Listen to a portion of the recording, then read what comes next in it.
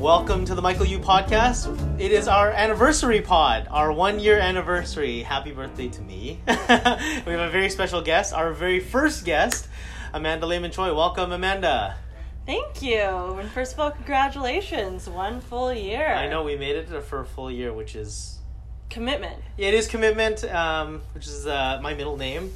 But, it's really funny. I'll just tell you guys a quick story before we get started. We... MacGyvered this podcast because our podcast equipment, it is 1 year old and it just decided to retire on us and it revolted. So our podcast equipment actually went down in a heap of flames. So we're doing this on voice memo on my phone, which is pretty cool. Yeah, it's kind of like guerrilla style. Yeah, I feel like underground, we're an underground band, jazz band. And I feel a little bit like MacGyver figuring this thing out, don't you? Yeah, well, that's kind of how the whole process has been. Yeah. So how has been the whole process of, so Ace has actually, Ace, Amanda Lehman-Choi, we call her Ace in the office, she's been editing and doing a lot of the behind-the-scenes producing of the pod. So how's that whole process been? It's been fun, actually. I enjoy listening to them, first of all, and it's been interesting also hearing everyone's stories and kind of hearing the little connections between people and the similarities and differences. But yeah, it's always, every time I do it, I feel like there's some kind of curveball or something that I'm like, oh, how do I do this? Yeah. Which is, kind of how things always are. I think when you're, I love learning new things, and I feel like, there's a sense of adventure, there's a sense of it's just really fun to do these things. And I'm the type of person, I've learned to be the type of person to just go for it, as opposed to doing all this preparation, background work, and then you don't even know if you're going to even like it. Does that kind of make... Yeah, for sure. So even just with this, I'm like, ooh, how am I going to edit this from a voice recording? It's figuring it out as you go, but that's what makes it fun. And obviously we're trying to keep up with our Friday once a week deadline, so kind of gives it a little bit of pressure and makes it fun too. Yeah. So there's this company motto that I don't know if I've told this on the pod before, but there's this company motto that Facebook has. Do you know what it is? No. So Facebook's number one core value is to go fast and break things. So that's their number one core value. That's their motto. That's their values that they have as a company, is to go fast and break things. And I kind of,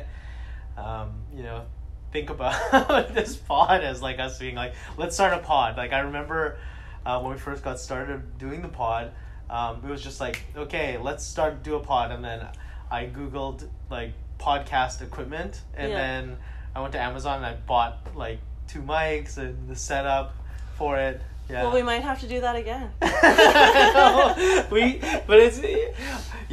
I wonder what happened to that stuff. It just, I think everything's meant to be, because I don't think we actually got a very good setup. Yeah. So maybe it's just...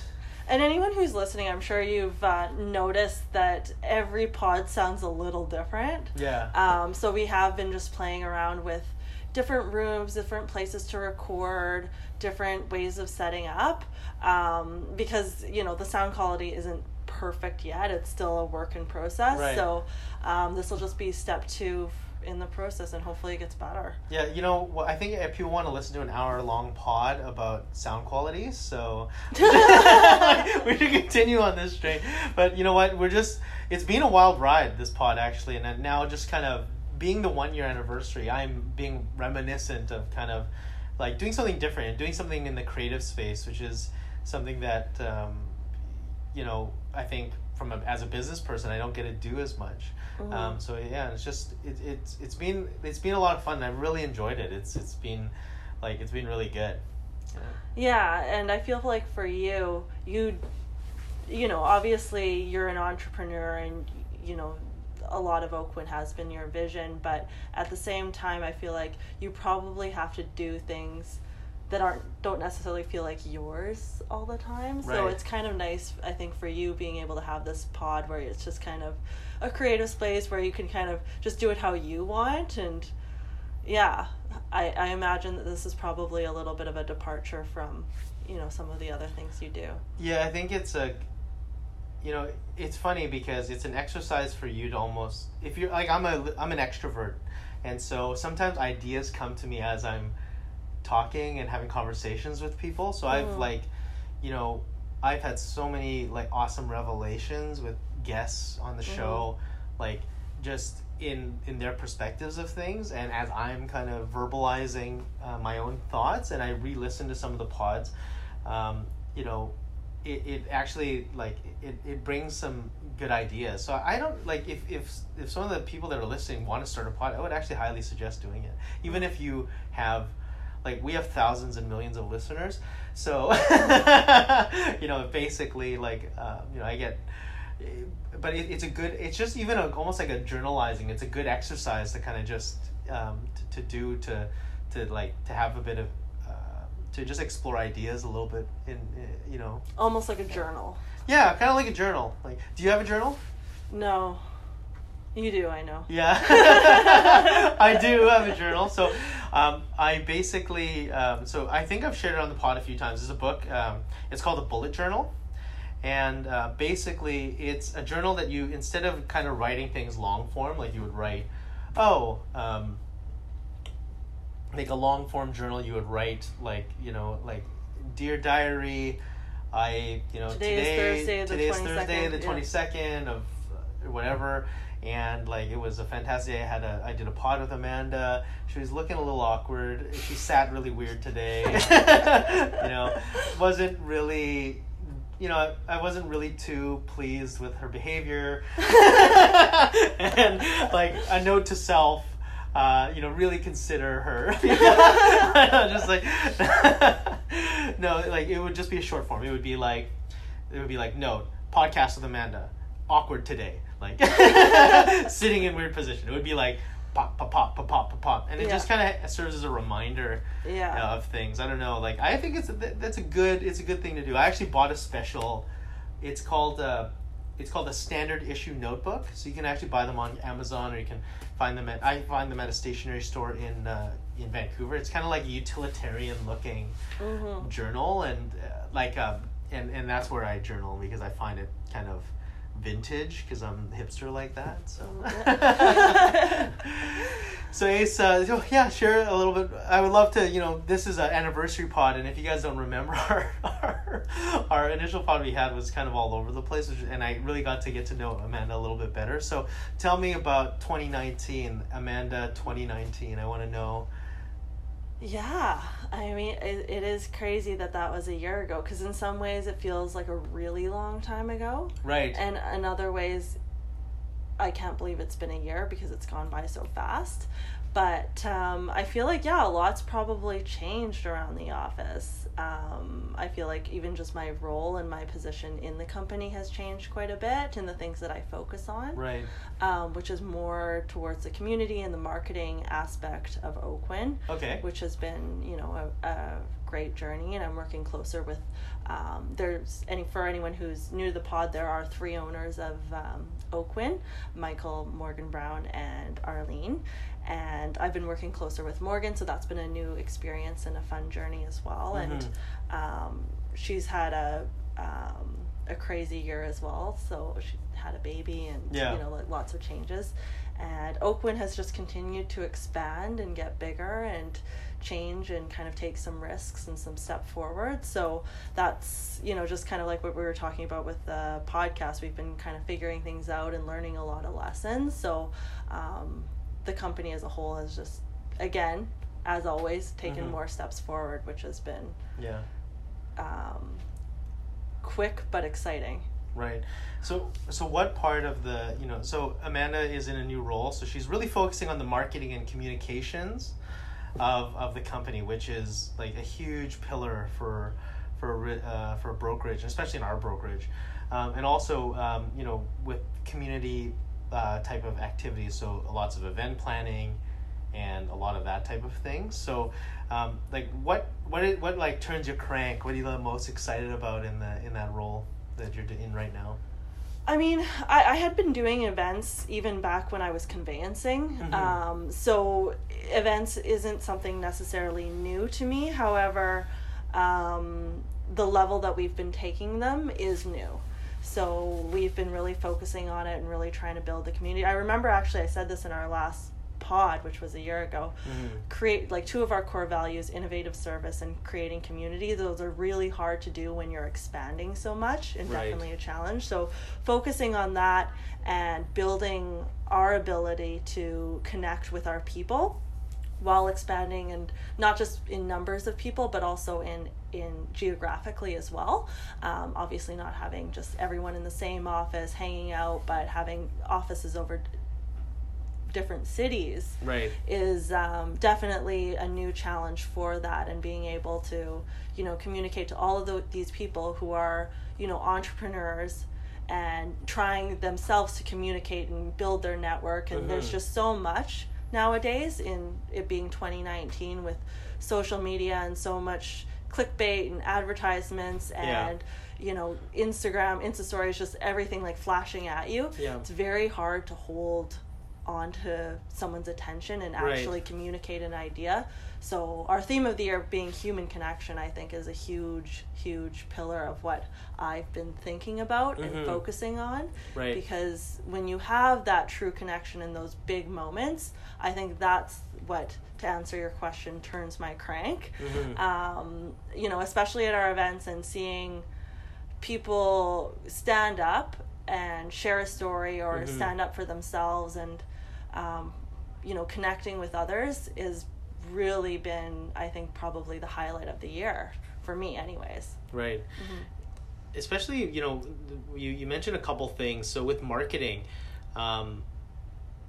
it's a fine line, you know, just and I'm sure Amanda has a lot of insight on the marketing and the platforms, you know, to gain attention, to get people's attention now is you know, without and still staying true to the company and the values of the company is something that is, you know, it's a big challenge. So like, what did you guys do this year from a marketing perspective to kind of you know, because I think we've gained a lot of followers this year on our social platforms, and we have a lot of eyeballs looking, and views are up for a lot of our stuff, which I'm so excited about. I think our last video has 16,000 plus views, and our last we had a podcast with Nima, who was the kind of our director and videographer for the last commercial we have. And you know, I think that the commercial's only been out for a short period of time, but we had a really good response to it. So like,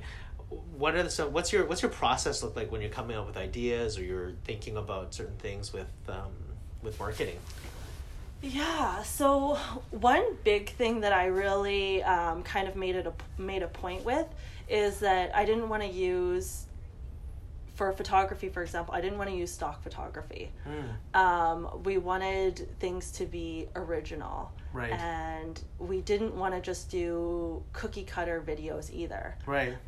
So not just with Nima, but even with our longtime social media company and marketing company that we've worked with, Antisocial. We really pushed ourselves and them, and Nima as well, out of our comfort zones, and just trying to do things that are actually trying to be original. And you know, originality when everyone's creating content is so hard, but what we really wanted to do is just kind of think about what's important, or what we're really trying to communicate at the core. And Morgan Brown, who kind of helps lead our marketing, she I think is just one of the most, and you can speak for this too, one of the most inspired and excited people that I know. And when we see things, you know, Morgan and I are constantly texting each other all day, or DMing each other random little things, or cool ideas, or just fun things that people are doing that seem really authentic. And thinking about how this applies to Oakwyn, or something that we're really trying to get across right now. How is the best way to do it? So we just kind of sit down and think about different ideas and creative and messaging that just kind of really evokes the type of emotion that we want. So for example, with, you know, just our aesthetic right now, we're really trying to just hone in on a couple strong ideas. Right now we're really trying to highlight diversity, for example. Right. And so we're just trying to put that in all of our copy, our images, our overall structure of how do we build connection and diversity at the same time. So that's just something that we're really playing on.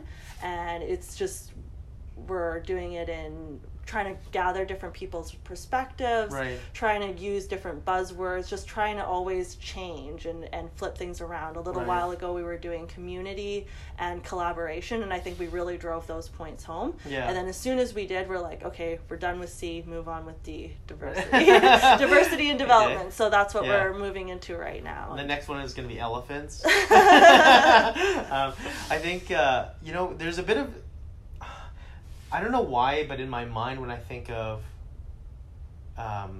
diversity and community, like I don't know why in my mind they should be together, but then in my mind there's also a dichotomy towards them. Yeah. So like, trying to display that idea in a certain way where where it kind of hits home with people that. There's strength in diversity.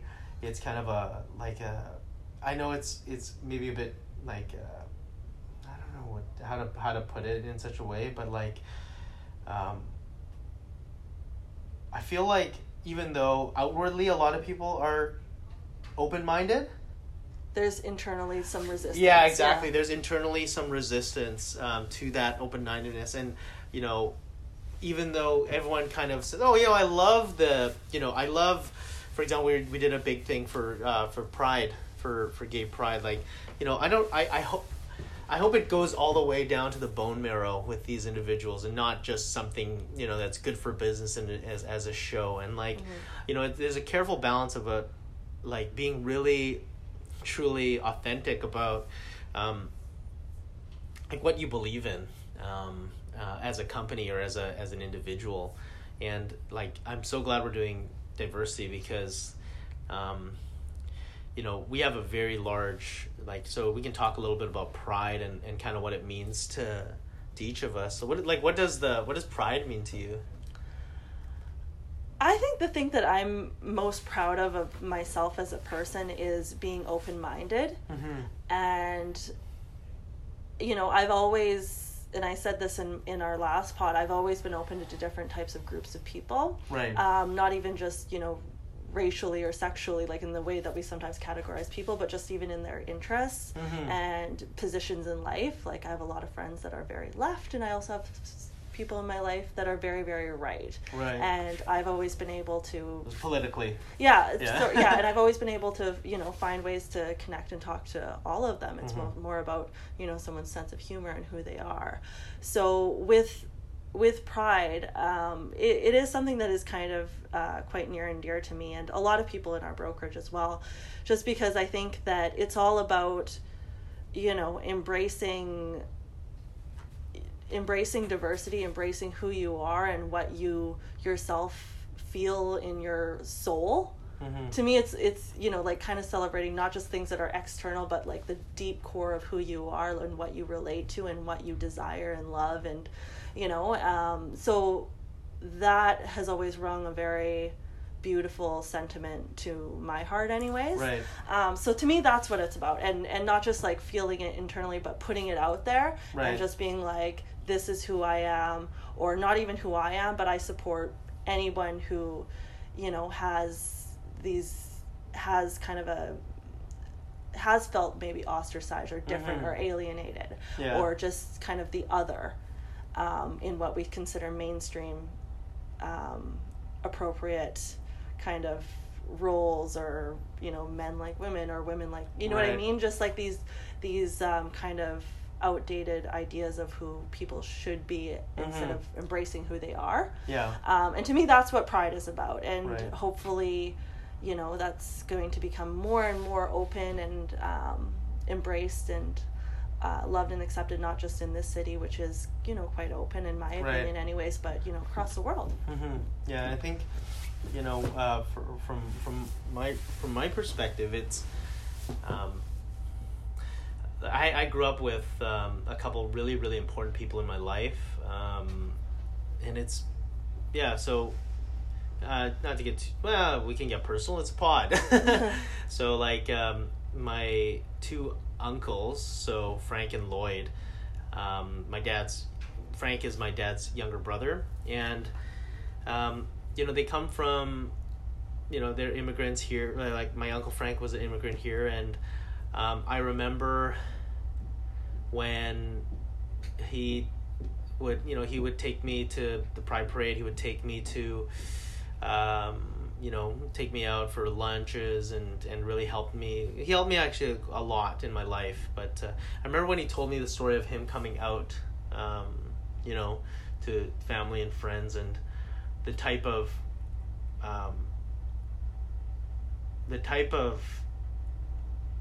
violence and discrimination and like hurt that he faced by doing that was, as a young kid, was really impactful to me. I thought that it was totally unfair, that he was a very good man, and he did so much for me in my life in terms of teaching me. He taught me a lot about business and ethics and life, and and so especially after my dad died, he really took a really big role in guiding me to actually do a business and do something, try to do more. And I remember him taking me to Pride, him and Lloyd. So Frank and Lloyd took me to Pride when I was probably like 8 or 9 years old. And Lloyd is from a small town in Nova Scotia, and he told me about what happened in his life as well, the pain and the suffering and the hurt that and the reason why it's important to celebrate Pride and to be out in the open, because it teaches future generations to not allow this kind of violence and discrimination to actually happen. And I think if I didn't have that influence at a very young age, it would have shaped me in a real negative way. So I know how important it is to just for me personally, that's a big it's a really important thing that we did in the company. And I was so glad that Ace and Morgan and the team really really went after, like just want to be like kind of really forward thinking, in traditional real estate brokerage, to kind of really embrace that side of it. And I think it's weird. Do you ever think about, I don't know if you, like, a lot of business people do this, I don't know if you do this or in your life, like, do you ever think about you doing something to make your dad proud, or to make like your mom proud, or someone that's important to you proud? Yeah, for sure. I've sometimes considered myself a selfish person, to be honest, in terms of, the things I tend to pursue in life, and the way I'm not someone who is always, checking in with my parents every day. And, right. I definitely, I think, live for myself. But at the end of the day, so much of what I do, I think, is to make my parents proud. And, when you do it, and, it's even just little things of, I think the thing that I want to do most in life, I think, is try to make my dad proud. And he always says, I'm getting emotional. He always says that that he is proud of me, but wow, I'm like so lame right now. I can't believe I'm crying. But he always says that he's proud of me, but I think that is something that we as people, for some reason, need, and I think it makes you feel good about yourself when you really make someone you love proud of you genuinely, and not just like, oh, I'm glad she's doing well, but like it's a different kind of feeling than them just being happy for you, but them really feeling like they impacted you and you're doing something for them as well, in honor of them helping you and supporting you. And I feel like you probably feel like that with your uncle when you do something like that, when you're like, he's happy with me doing whatever I want and, supporting whatever I want. But when you actually do something that is to honor that, I think is a amazing feeling. And it's one of those things that make you really feel like you're doing the right thing in life. What's the most important thing that your dad taught you? I think he's someone who is just so open to people, and he doesn't put himself on any. He's an opinionated person, but he's someone who can really connect to people. Doesn't matter who they are or where they came from, and I think he taught me a lot about learning and just embracing people in life and trying to make the most of it and not let, stereotypes or being afraid hold you back. Even just him immigrating to Canada and helping his family come over, and he has a huge sense of community. And in a pretty predominantly white city in Leduc, is where I'm from. He was such good friends with all these old farmers, and I just think he always looked so funny being mixed in with them, because he's the opposite of a old white farmer. He's very, very, he doesn't even mow the lawn, he's a different kind of guy in that way, but he's just always been someone who's able to just talk to people and not judge or worry about, talking to them before talking to them, just being able to connect. So what was the instance where your dad, I want to hear the story behind what your dad said to you, because that's something that's, from an Asian background, I don't think my mom or my parents have ever said they were proud of me. And so did he actually verbally communicated that to you? Yeah. I want to hear the story of that. He's not someone who I would ever consider a traditional, traditional Chinese person in the way he thinks, or he's always just supported me, whether it was figure skating, art, whatever. He really just wanted me to be who I am, and I think I really did that. But at the same time, I think he's so pleased that I ended up going in a slightly more business direction in the end. Right. And in real estate as well. He loves talking about the market. He loves talking about real estate. He loves, talking about those kinds of things. Right. And I think it is quite interesting that even though I was going in this very, kind of artsy way, that I ended up being in an industry that he just loves to talk about, and, and kind of being more businessy. But there were so many times along the way where he's always, whether I drew him a picture or whatever, he's always said that he's proud of me. And, there isn't one moment in time that even stands out, but, I think I say to him, are you proud? Are you proud? And he's like, I'm always proud of you. Whenever I do something that I know he'll like. Right. But there are definitely, I think, some things that I feel like he feels probably more proud of than others. Yeah. But he's just, I really have to say I have great parents. My mom too. She's always been open to whatever.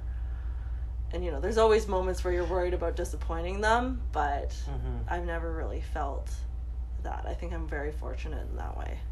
Well, you mentioned that you had this art focus. You had an athletic focus, then an art focus, and then now into a commerce or business focus. And I find that's almost your advantage.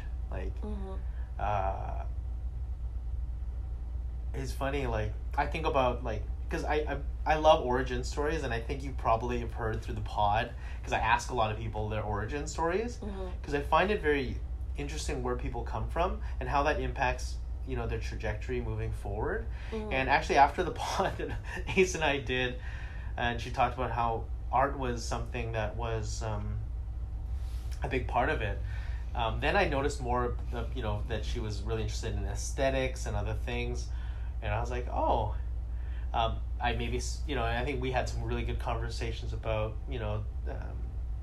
what you wanted to focus on at the company, and I thought that was a perfect blend, of so someone that I feel like people that are good with athletics are disciplined. They're they're good at potentially have good skills in taking in making sure that you're on practice on time. They're a bit more disciplined. Yeah. They're goal oriented. They're getting ready for an event. They got to make sure these things are done. They got They understand that there's performance aspects, that people are watching them, in some ways. And then, and then going to the art realm, that creative eye, the aesthetics, the, what's going to spur emotion when something visual or something's being communicated. And I feel like, that was something I was like, man, there's not a lot of, and I'm a huge proponent like utilizing your strengths, and a lot of the strengths have been kind of geared toward as you're growing up, the things that you're doing. So, obviously applying those things to what you're doing now, like how do you think you apply like what you learned in school and those things to what you're, what you're doing now? For sure. I think the biggest thing I learned at, going to art school is the ability to communicate more than anything. It really is not just creating art, but being able to talk about it in a respectful, educated, thoughtful manner. So, a lot of my job is giving feedback or setting direction or, communicating what we envision. And without those communication skills that I got from school, I don't know if I'd be able to, tell a graphic designer or a videographer or photographer what we want in a way that's a little easier for them to, come out winning on. So, those skills, and then also being able to provide constructive feedback is extremely difficult if you don't, maybe have the vernacular to do so, or just and understanding artistic temperament is huge too. Right. So coming from that community, I think is really helpful. Even though it's commercial photography, commercial graphic design, commercial videography, yes, it still is art, and it still is people really putting themselves out there and their ideas and creativity. And even though sometimes it's, down to business and, you have to be pretty direct, at the same time, understanding that personality type and those values and ideas, I think is really important. And with skating, I do consider myself a pretty disciplined person. I think I definitely have fun, and I'm pretty free-spirited, but when it comes to getting a lot of stuff done and making sure that it's executed as best we can, I think that has really, like everything you said, okay, this is going to happen, these eyes are going to be on, we really want these people to feel good about this. Right. How do we do it?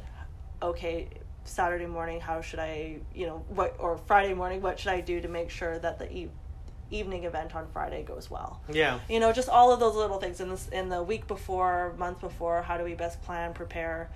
All of those things, the same as, preparing for a huge competition, and all of the sometimes self-discipline and sometimes self-sacrifice that goes along with that, of just making sure that, everything is going to be done well, and that everyone knows what to do, everyone is feeling confident, and at the end of the day, no matter what, people go away and be like, oh, that was good. I think the sales kickoff is the hardest event that we do. That's our January award ceremony, and there's a lot of speeches, lots of slideshow visuals, and obviously just even the food and beverage. And the event is kind of like a huge performance that we do for our community. Yeah, we at Oakwyn we have an event. It's called and Ace was mentioning it's called the Sales Kickoff event, and I'm actually wanting to as we expand and as we grow, I want to make that a convention. So like, like just to let you know, so so maybe Ace will be organizing a full convention, like a few-day convention where we have.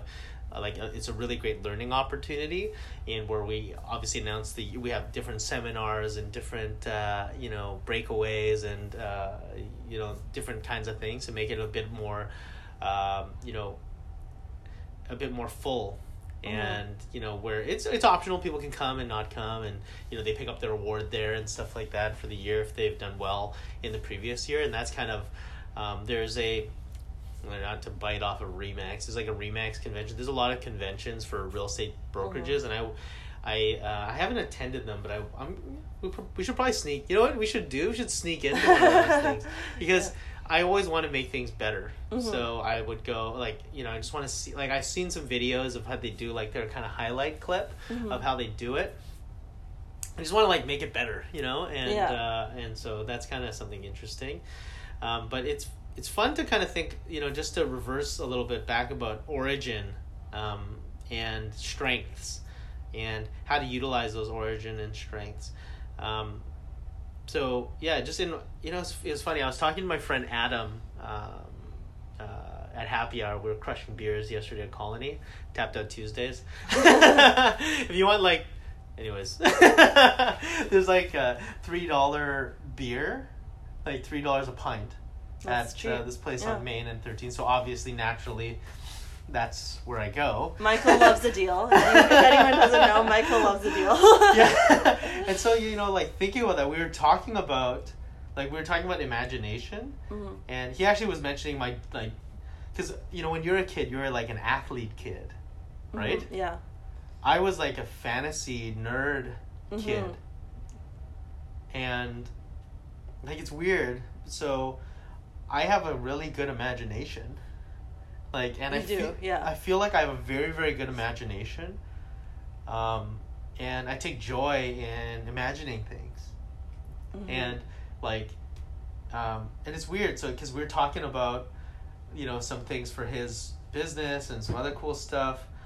And I was just and he was talking about my imagination. Cause I had all these ideas and he was like, you have such a good imagination. Do you think it comes from when you were playing Dungeons and Dragons? And I was and my mind, and something just snapped off in my mind. I was what the? So and I love it. I love fantasy, and I love fantasy now. I still play Magic the Gathering. I'm going to today with my friends. After work today, we're gonna hang out at the Legion and and play Magic and do some fantasy. And do you think that also influenced your drive as well? Not just your ability to envision, but also to make it happen. The process of doing so. So in Dungeons and Dragons and in gaming, some people are video gamers. I'm not a video gamer. There's questing. There's quests. Mm-hmm. There's these okay, you're so a being would come down and give you a quest. You'd have to slay the dragon. You'd have to save your father. You'd have to you'd have to save the village. Mm-hmm. And you'd have to figure it out, and you have to and so I think that there's aspects of that, and I feel that has shaped me, of course. I think I was so into fantasy. I used to go to the library. I couldn't ever afford to buy the books when I was a kid, but I used to my brother and I used to go to the library and borrow the Dungeon Master's manual, the Monsters manual, and we actually used to transcribe because I think we were so cheap. We used to transcribe the monsters into into duotang papers and stuff like that. And it was insane. It's primitive pirating. Yeah, it's very primitive. It was the worst. There's no copy and pasting. It was literally the monsters. It would be the one-eyed orb, and then this was his stats and stuff like that. And it was such a it's such a formative age, and we would play Magic cards, and it would have imagine these battles of elves and dwarves and minotaurs and everything. It's just and then the quest is to overcome another wizard, and so it's kind of so there's some so I think it's process driven. It's process driven. Because you have to okay, I have to jump over this so I can do this, and all to get the goal. Yeah. And you have to So I think that really, because I imagine a lot now. Mm-hmm. I imagine all the time, and it's funny because I was not only a fantasy kid, I was also a fat kid. So and I'm still husky, and I feel because I have a bit of gluttony in me, and it is a 7 deadly sin, but and I was thinking why, for example, the company we talk about, like, Ace and I have had conversations like, do we need to grow? Like, why do we grow?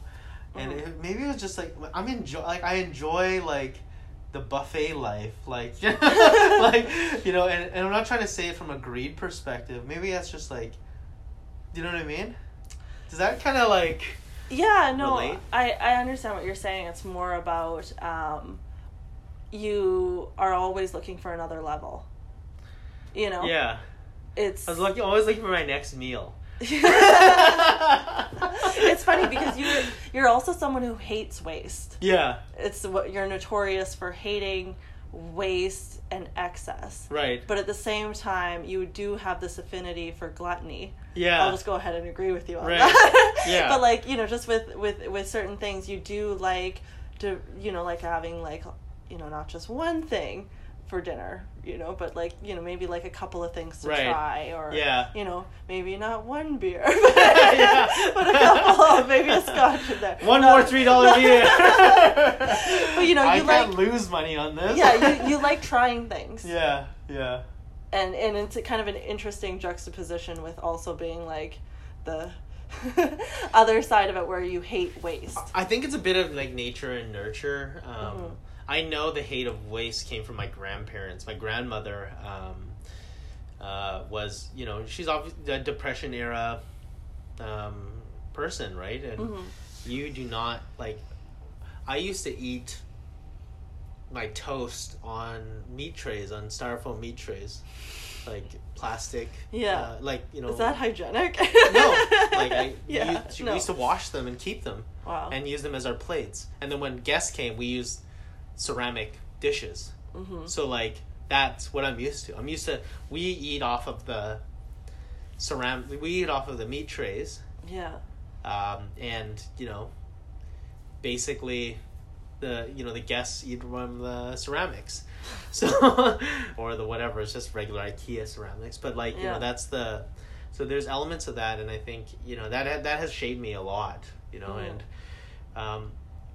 you know, it's like, what kind of makes you cringe? Like, what makes you cringe? I also don't really love waste. You know, when we were in your car one day and it was idling, and, you know, Michael has a, what do you call those kind of cars? Electric car? Tesla? An electric car. And I was like, I was freaking out because, you know, it was just running. It was just idling. I'm like, what? I always think like, this is wasting gas. But having that was like a nice feeling. But I think the things that make me cringe, I hate monotony. I really hate, I also hate things that are really slow. So I hate a monotonous slow talker is kind of one of my pet peeves. And I think it's one of the things I like about real estate and realtors is that they're very fast-paced talkers, and there's always something new, and it's just like the industry itself is always changing, and this company in particular is kind of a good community for me to be in. Because for some reason I just hate, like, there's a scene in Cat on a Hot Tin Room where they're talking about mendacity. Audacity? No, like things being mundane. Yeah. And how painful it is. And even though life is good, you have a beautiful wife, you're rich, you know, you know, it's just mundane. You know, the pace and the setting. They're living in the South, like, I think it might be the South, I can't remember, but just somewhere hot, and it's just like the same kind of mundane activities in, day out, and how. So you don't really like that southern drawl, that like. You know, I did like the South, but there was just some, I like being around fast talkers. I like going to the next thing. I like eating fast, talking fast, walking fast. Yeah. It helps you escape from your mind. Yeah. Escape the madness anyways. Do you ever meditate? No. I find would that stressful. Just like be would that just be like I like kryptonite? Yoga, and I like. What do you like about yoga? Because I've learned a lot. I learned something from Pri what yoga really is, but go on.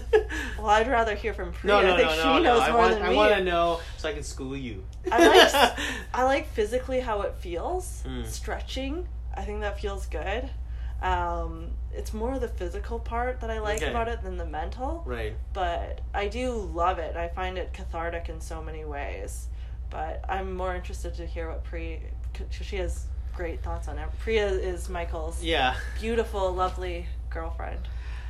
Yeah, and it's, we're, not to talk about all our, it's not dirty laundry. So so Pri is my girlfriend. She's awesome. And she teaches me something new almost every day. She's reading a book. It's called like The Secret of All the Best Secrets of All Ages or something. It's by Manly Hall. It's a really cool book. But besides that, she was talking, so yoga is actually it's a very, it's a spiritual type of practice.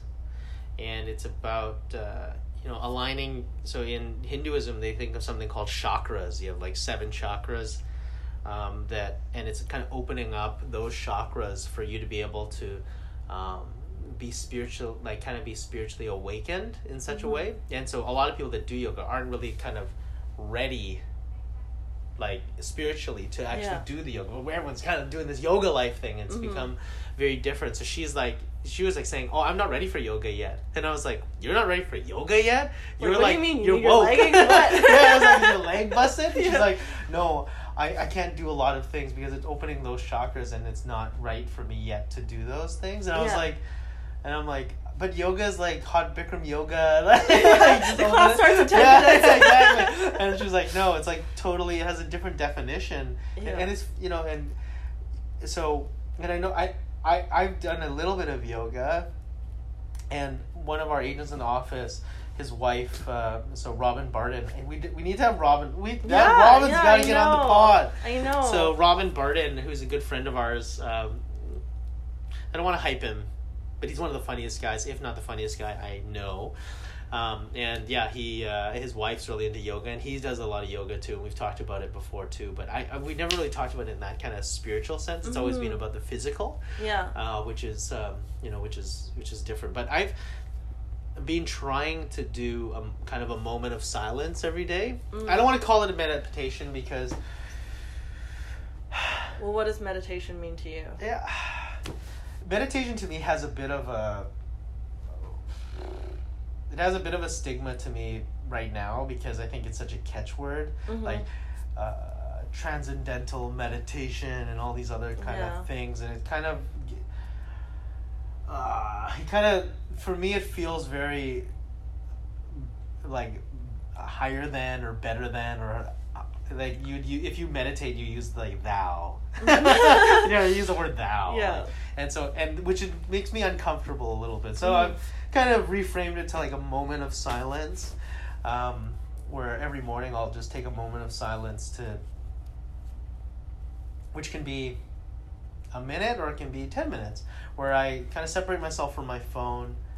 I sit in my chair at home. I have this it's actually Pri's chair. It's too expensive, so I wouldn't buy it for myself. It's from Restoration Hardware. It has kind of this matte finish. It's kind of, and it has this old woody feel to it. And she bought this ottoman, and so in the morning I actually do a moment of silence every day to kind of just I don't want to even put a timer on it. I just I don't know what it does for me. But it gives me a lot of blissful feelings.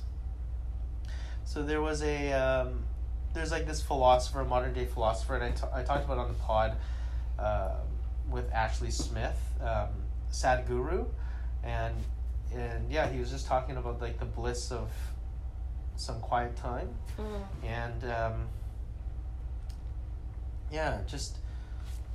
so I do that.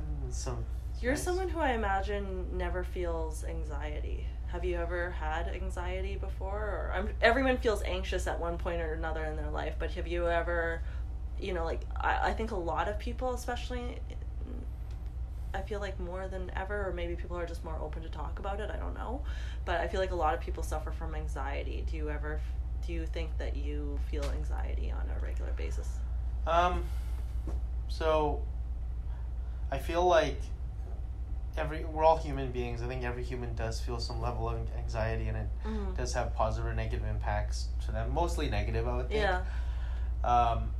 So I tried to understand the root of anxiety, and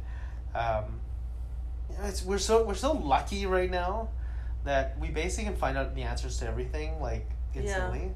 It's weird. And so you can deep dive on anxiety and what it does to the body and everything like that. And so anxiety, kind of, if I was to define it, would be like worry about the future and like worry about the next steps and worrying about things that are outside of your control. Yeah.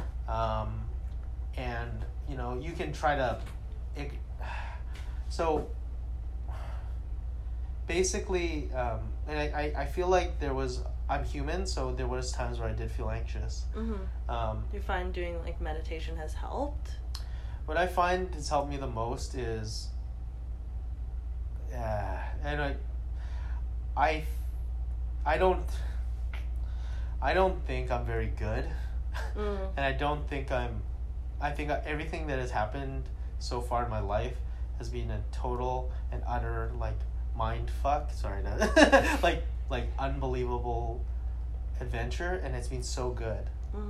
And I cannot believe the life turned out as good as it turned out.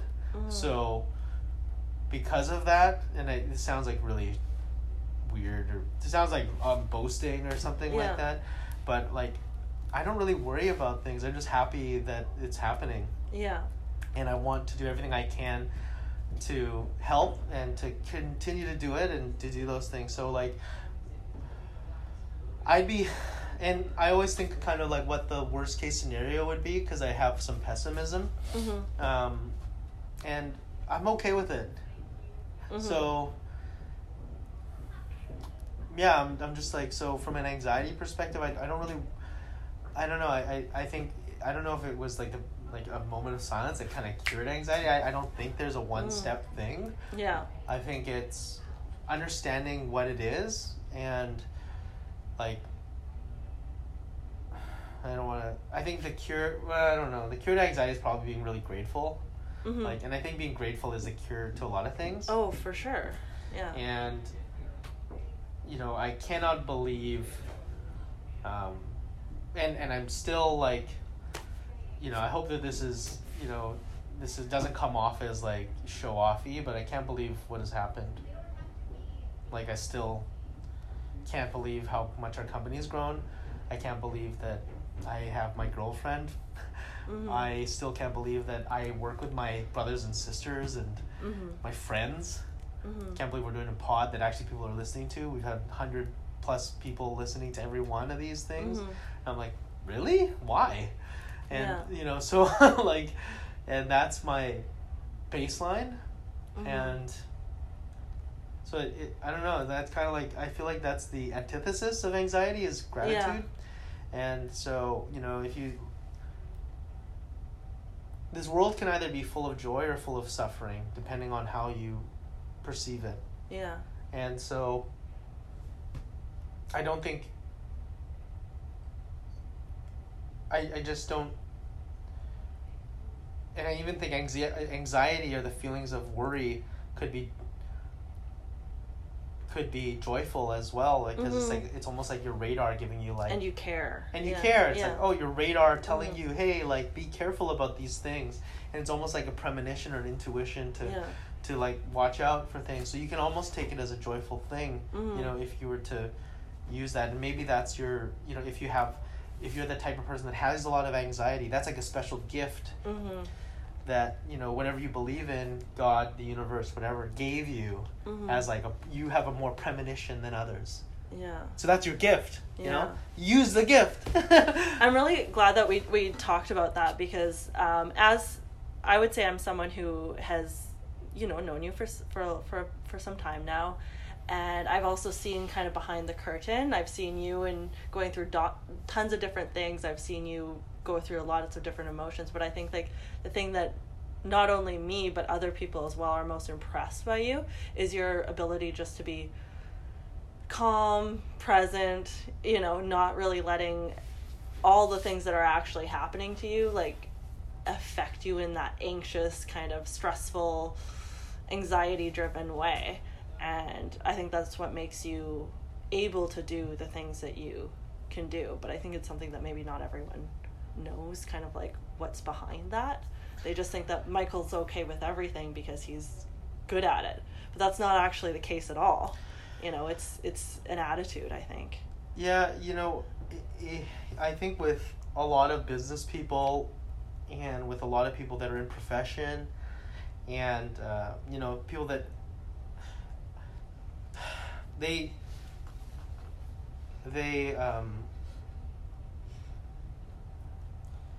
especially people that maybe have some giftings, Mm-hmm. You know,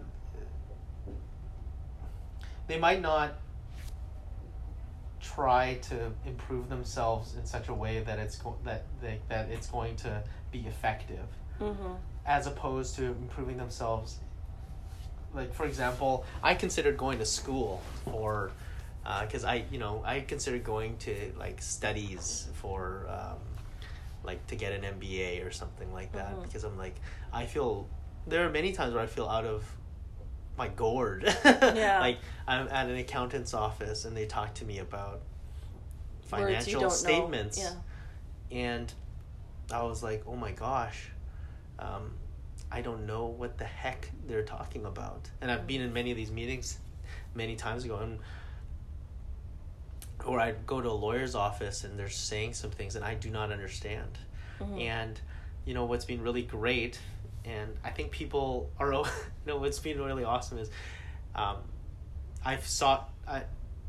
was thinking about taking an MBA, so I was thinking about going to law school, I was thinking about doing these other things. I really deeply considered them, but then I was, you know, I put myself in a position where I was like, you know what, I'm just going to ask humbly these people for help, and please teach me, because Mm-hmm. that's more effective for me versus kind of going to this big school and getting a doctorate or getting some Yeah. sort of thing. And so Now I'm certified. Yeah, I can sit in this meeting. I deserve to be here. Right. I'm not an imposter. Yeah, exactly. Yeah. So I just went. So for example, I didn't know how to read a financial statement up to like 3 or 4 years ago. Mm-hmm. So I asked my best friend Alfred, "Can you teach me everything? Can you show me everything? Like when you're reading this, what do you look at?" Mm-hmm. And he actually sat beside me, and he's younger than me, and he's like smarter than me, and all these other things. And he went line by line, and he taught me like what everything means. Yeah.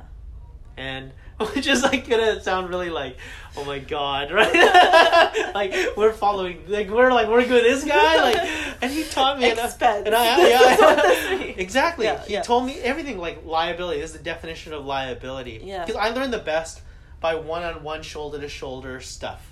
Mm-hmm. I don't learn best in a class, you know, where I have homework and blah, like it causes me to, like, we talk about cringeworthy, like that feels like cringy to me. Yeah. And so yeah, I just asked him humbly, and then I went, you know, I wanted to learn more about taxes. I went to like my accountant SC, and I said, I want to learn everything about personal taxes.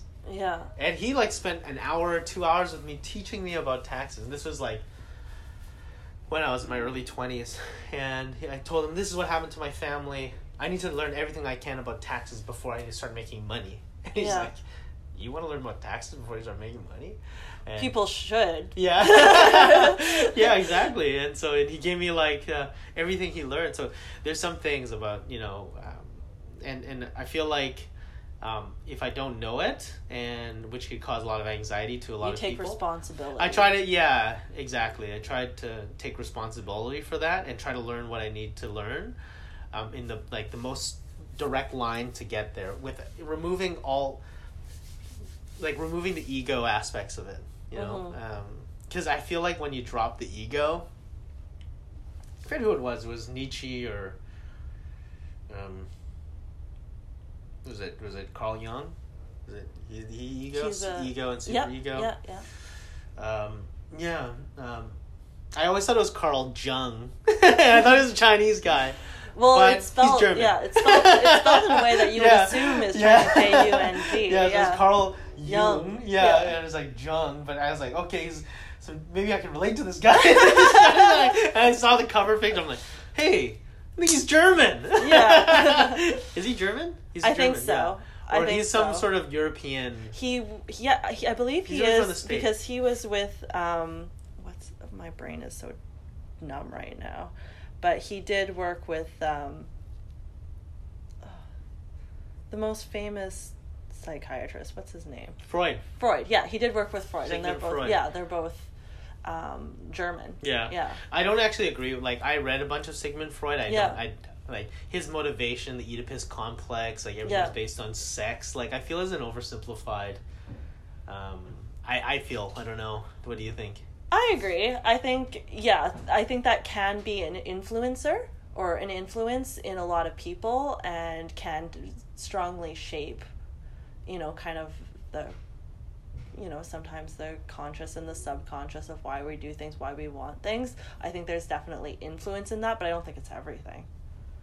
Yeah.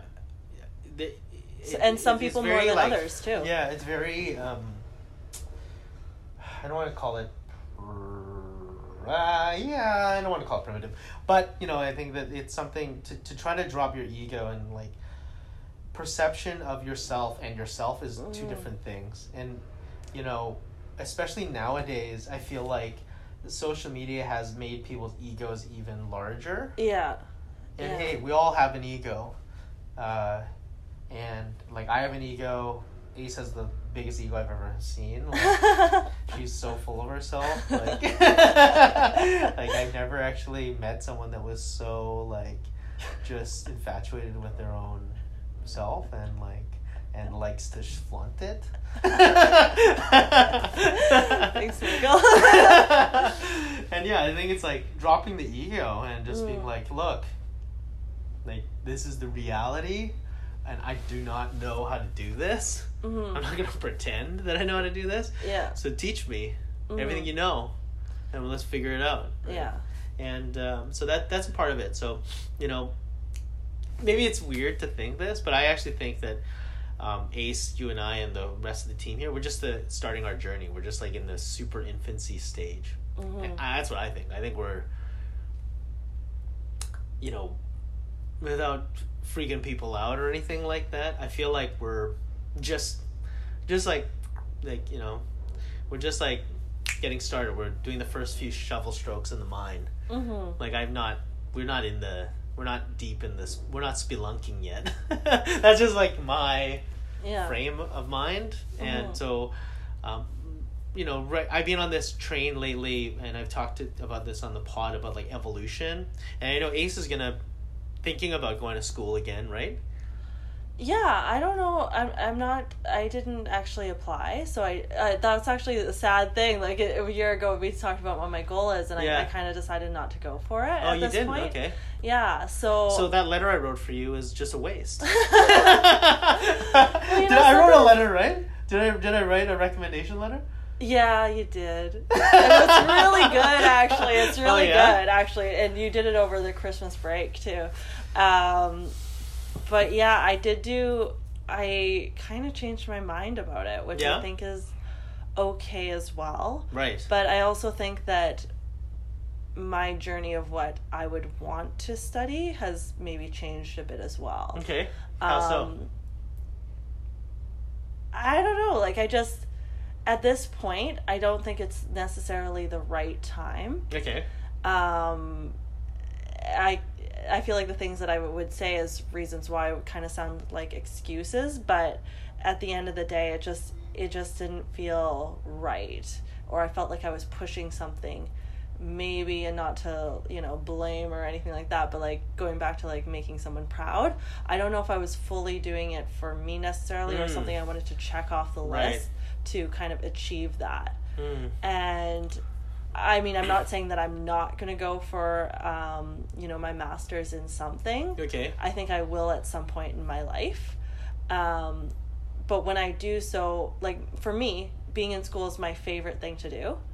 I love being in school. Like, we differ in that way.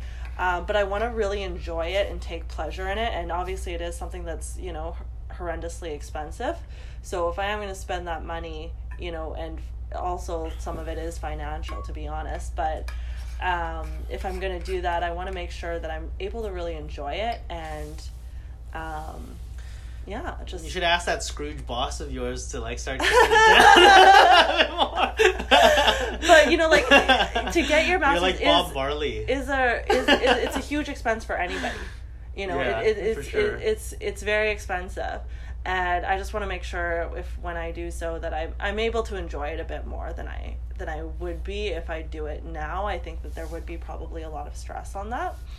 And I just feel like if I do it maybe in a couple of years, when I have a little bit more, when I feel a little more confident about why I'm doing it, you know, opposed to just getting it done. I agree with you. I think, again, it's kind of, you know, considering what people would think of you, you know, ego or like, you know, doing it for others and stuff like that.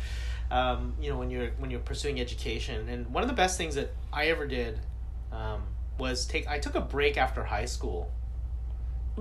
I did not, like, actually the goal was never to go back to school after I finished grade 12 and I got my, I don't want to say GED, but basically like I passed with like 50% and out of high school, and I was like, my parents, everyone around me was like, go to school, and I was like, no, I'm done school forever. I was like, I'm gonna have a grade 12 education. I'm happy with that.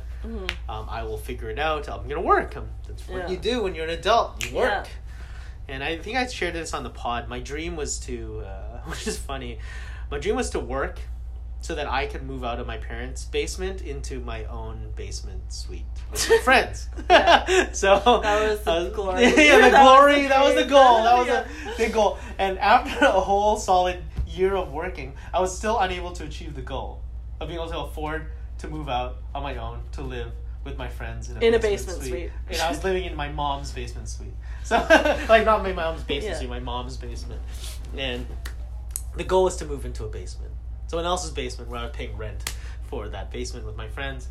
And I still couldn't make it happen. But that was the goal. And I took that time to really, like, you know, it wasn't intentional. It wasn't purposeful. So, like, I don't know. Do you believe in, like, destiny? A little bit. I mean, I do and I don't. I'm the type of person, just when in terms of like believing in things, I think anything's possible, and certain things make sense to me. Like you could say, you know, reincarnation. There are aspects of it that make sense to me, and there's also aspects of just being dead and you're gone that makes sense to me. The idea of heaven, some of that makes sense to me. You know, like all of those things, like just in terms of what I believe in general, I think I can follow a path of logic, or an argument or an idea, but whether or not I truly like, this is what it is, destiny is real, destiny is not real, sometimes I think this feels like destiny, this feels like it could be an idea of what destiny is. And then there's moments where I'm like, chaos also just totally makes sense and everything's random and who knows, and you know what I mean.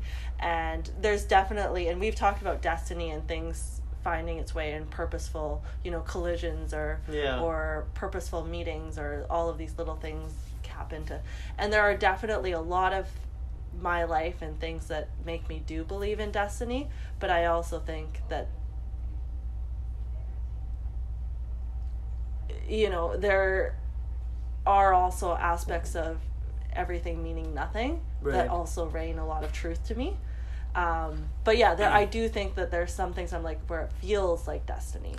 Does that make sense? It does make sense, because I'm on the similar train as you. I can logically understand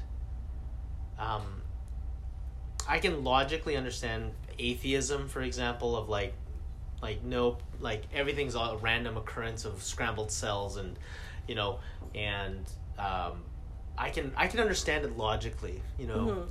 So from that perspective of like, there's no such thing as destiny, there's no such thing as meant to be, it's just what it is. And I can understand that, you know, from a logical rational perspective. You know, if we were to do these things, then this is the outcome, like with that kind of outline. But, you know, openly, I am a spiritual person, so I do believe that there is intention and purpose. And it's weird because I kind of see it as evidenced in, like, nature and things like that. I'm like, well, like, you know, there's a symbiosis between bees and like flowers, and there's like Yeah. an ecosystem, like there's evaporation that makes clouds and rains down, and there's like these ecosystems. So there's Yeah. like, to me, there's like a purpose and intention for all things Yeah. on this planet. And Mm-hmm. so if that's the case and we're beings of the planet, then I have a purpose too. Like what kind of bee am I supposed to, like, what kind of bee am I supposed to be? Like, what Yeah. kind of plants am I supposed to pollinate? Whatever that is, so I have to play a part in that ecosystem as well. Like I'm, and you can talk about it in lessons through, like, philosophical or spiritual teachings, in, like, what's the role of man, in the whole ecosystem of the world and the planet. Yeah. Why are we given the gifts of imagination and memory, and no other animals do have those things? And like, like that's something, or is it because, why? Like, why are these things happening, right? And just trying to, and talking about taking that little bit of a break. I wasn't like purposefully, intentionally, philosophically trying to like figure out what I wanted. Yeah. I was just like living life. Yeah. And these things started happening to me where I couldn't move out. I was like locked down. It just wasn't happening. It wasn't happening. I wasn't like, and I was just like being in a position where I was working at Subway sandwiches. Again, it doesn't matter if I say Subway sandwiches or anything on the pod, is it? What's wrong with Subway? Okay. I was working at Subway. That was my full-time job. That was my job. And I was working part-time, full-time at Subway and part-time at Safeway as a cashier. And I just couldn't get anywhere. And I was just, my bosses were really mean, and I was like, this is life. This is my existence. And it's going to be this way unless I do something for the long term. Yeah. So I spent a year doing that, and you really got a taste of that. I got a taste of that, and I was like, this is gonna be my life. I'm getting, I was gaining a lot of weight, and which is weird, because I was eating it. Like at that time with Jared from Subway, I was out there. So everyone thought Subway was super healthy. Yeah. And like we know a lot more about nutrition now than we did before. But I used to think like sub sandwiches were healthy. I guess Jared was. Yeah. Like Jared was up in my face. Yeah. You were really buying. Oh, I was buying into it. Yeah. I was like, and so. But anyways, like eating sub sandwiches is healthy. Like I can't believe I used to think that way. Anyways, so yeah, just like some purposeful, like so just being in a position where, you just come to a realization that you're gonna need this type of education. So like I wasn't really picky, so there is forms of destiny in there, but I just. I remember being so frustrated at work, and this is it. I just lined up at Langara College, which is the local junior community college in Vancouver. It's anyone can get in. If you have a high school diploma, you can get into the school. Universities in Vancouver and in BC, if you want to get in, you have to go through entrance exams and all these other things. So this is like a local community college, a junior college, and I just lined up at the registration office, and I just said, I need school. Yeah. And like, I'm so thankful that people can do that. People can do here in Vancouver in Canada. Yeah. Can you imagine? Like I literally just lined up and I said I need school, and he's like, you're very late for the registration. I was like, I just need to take classes. Can you give me some suggestions? And they just booked me into a bunch of classes, and most of those classes were social science classes. So it was like pure chance. Yeah. Pure chance. Political science, anthropology. Like just because I think that these are the classes that had a lot of people in them, and they had lots of spaces and stuff like that. Yeah. I didn't get in. They could have put me in math and business. I would have taken any school. Yeah. I was just like, I need to get smarter because I'm not smart. I need to like get smarter. I was like, the only thing I was thinking. Hi, I'm here to get smart. Yeah, like, excuse me. I'm here for the education. Yeah. I'm pretty dumb. Can you make me smarter? And like, I remember this. The registrar was just like, she's like, okay, well, this one is open. Yeah. This one's open. Yeah. And I just took the classes. Yeah. And like, and I started like, I was like, I need to get smarter. So, I took those classes seriously where I never took school seriously before. If I didn't take that break, if I didn't take that gap, I would have just like been like, meh. Yeah. And not to be braggy or anything, but I got straight A's. Yeah. And I got, then I got into university. I went to UBC. Me! And which I remember when I went to UBC the first time, I would see some people from my high school. They're like, "What are you doing here?" How did you get here? here? Are you visiting friends? Yeah. And I was like, no, I attend school here. I'm a student. Yeah. You're a student here? Yeah, they're letting anyone in here now. And so, it was one of those situations because I think that most people that would have met me when I was a teenager would not think that I could have gone into university. But anyway, so that's the thing. So I think when you're traversing through this decision as to which kind of school you want, I think it's good to have a little bit of a break. Yeah. Not to make lame excuses for your lack of ambition. Yeah, or not accomplishing a goal. But that is, you know what though? Who is the goal for, and why is the goal there? Well, yeah, I think that was probably a lot of it, and I think a lot of it too is just sometimes I also feel that feeling of being in a room and being like, okay, maybe if I had this extra degree, my point will be made and heard. Kind of almost oh, I need this to be justified. To who? Maybe to you. No, I'm kidding. I'm joking. That's a joke. But really? I think I think just honestly, sometimes when you have that extra credibility, you feel more confident, or you think you need that to feel, you know what I mean? Just that your opinions matter more, and that is, so arbitrary in reality. And I think that maybe my reasons for doing so weren't necessarily the best upon further review. So, and I do love school so much that when I want to go, when I want it to be a pleasure, and I know when it is a pleasure, I get straight A's too. It's just easy. Right. That's the, it's because this is an entrepreneurial company, and this is a pretty entrepreneurial podcast, right? So most of the people that listen to the pod that that have texted me and hey, that was a shitty pod today, or that was an awesome one today. Yeah. So there's entrepreneurial education. I think there's corporate education. If you're working for some big conglomeration or something like that, they're gonna want to see that you got your, your bachelor at whatever institution and your master's at this one and your doctorate here, and that's going to help them to make a decision as to whether or not they select you. But I think in entrepreneurialism, it's really about the effect that those educations have.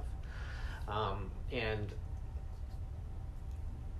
so to me, it's just about impact. If you said to me, and you're I think an art class is the painting class is going to help me to be a better better at creative direction, then you should do that, because that's going to have more positive effect than if you did a bunch of courses on some other things. So that's how I look at it. So I wanted to become a better public speaker, because I felt that was a weakness of mine, and so I kind of did a lot of weird side classes. I think I could have, probably taken a communications course at university and went through 2 years of that to just get that good ability to. But instead, I kind of did a disparate improv. I took improv classes, and I did a stand-up comedy class. I did Toastmasters for about a year. I took voice lessons, and so I tried to.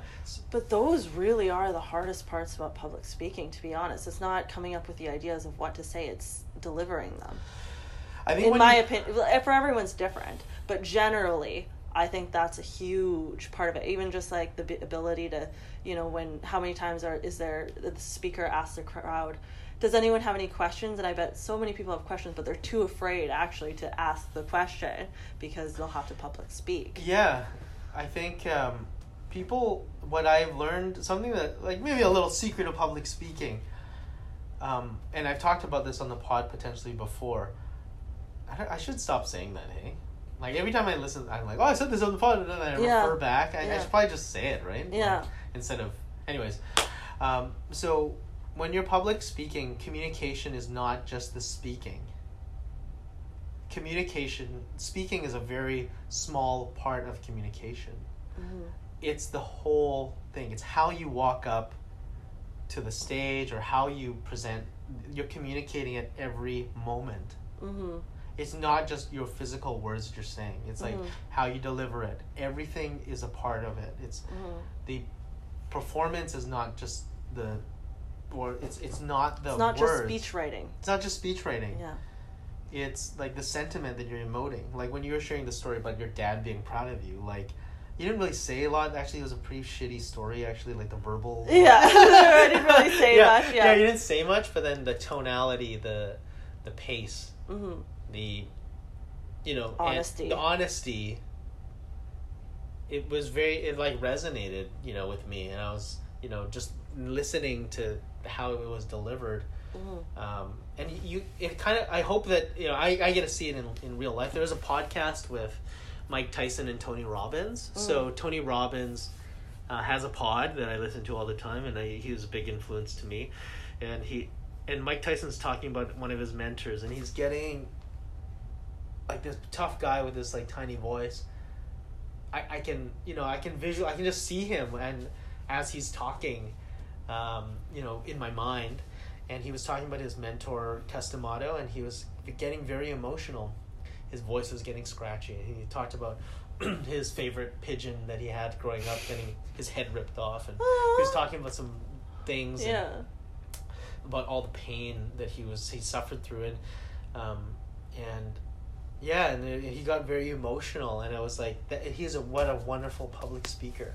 What a great... and so I think there's aspects of that, and I feel like, that's like something that I kind of learned, that it's not just, so when I took the improv class, we did like miming. Yeah. We did like miming, so it'd be, I'm like doing this hand motion, wax on, wax off with Ace right now. We did miming, and like how powerful that physical communication was. And so there's like the physical, there's the audible, there's the emotion. Yeah. There's, if you want to think, there's your spirit. And it's all on display. Yeah. And, when you do those things, you could have the most beautiful speech well written, fantastic delivery, and it would fall flat if it was being like read by, kind of like in a certain method. It wouldn't matter. Yeah. Like, Martin Luther King's speech, like I Have a Dream. It's a beautifully written speech. However, it's the delivery, and it's the emotion, it's the spirit, it's the honesty, it's the intelligence, it's like the delivery, how he walks to the stage, like how he delivers the conviction, and he's like punching the air. He's like I have a dream, like, and so like this is he could have said like, Charlie Chaplin has a amazing monologue, because Charlie Chaplin is known as a silent film actor, but he has this like monologue about mankind that is like, if you watch that monologue, it is so like perfectly executed. And so just learning a little bit more about that, and trying to understand it better, because people I think just get really stuck on the audible, the words, but everything gets relayed, and I was kind of thinking about it because there's so much physical aspects of communication. Even when we're doing this pod, like I'm actually enjoying doing this pod right now because we're not tied to the mic. We're like doing this on, so I think I mentioned this when we MacGyver this, is like voice memoed. So we're actually having and I think that the tonality of it is a bit different because we're not like kind of hunched into the mic. Yeah. Do you know what I mean? Yeah. So maybe we can figure it out, and maybe it was a good thing that we had a meltdown. Yeah. Right, yeah. So yeah, it was good. It's destiny. It's destiny. Well, this pod is running long, yeah. So I don't have an easy transition to just end it. But is there anything you wanted to kind of special notes or anything that you wanted to talk about, Ace? I think one thing that's important is just, I said it at the beginning, but congratulate you for doing it for a year, because I think one of the biggest, hardest things about entrepreneurship or starting something, whether it's, a YouTube channel or a business or whatever, is keeping at it. And, you've talked before about how consistency is key. And, it's really great that this has been a year. I think you've been able to touch and meet a lot of people, and I'm hoping, people have enjoyed it and learned something from it. I tend to only hear good feedback on it. So, I'm just really happy that this is continuing, and I'm excited to see where it goes by next year. Yeah, and on that note, thank you guys so much for listening to the pod. Quick plug. If you do enjoy the pod, and you want to keep it going, we love those ratings and reviews, so please rate it 5 out of 5 if you can, and just write us a little review. That's really, really helpful. But until next time, thank you, Ace, for being part of the pod. Yeah, thank you, Michael. Happy 1 year anniversary. Okay, till next time.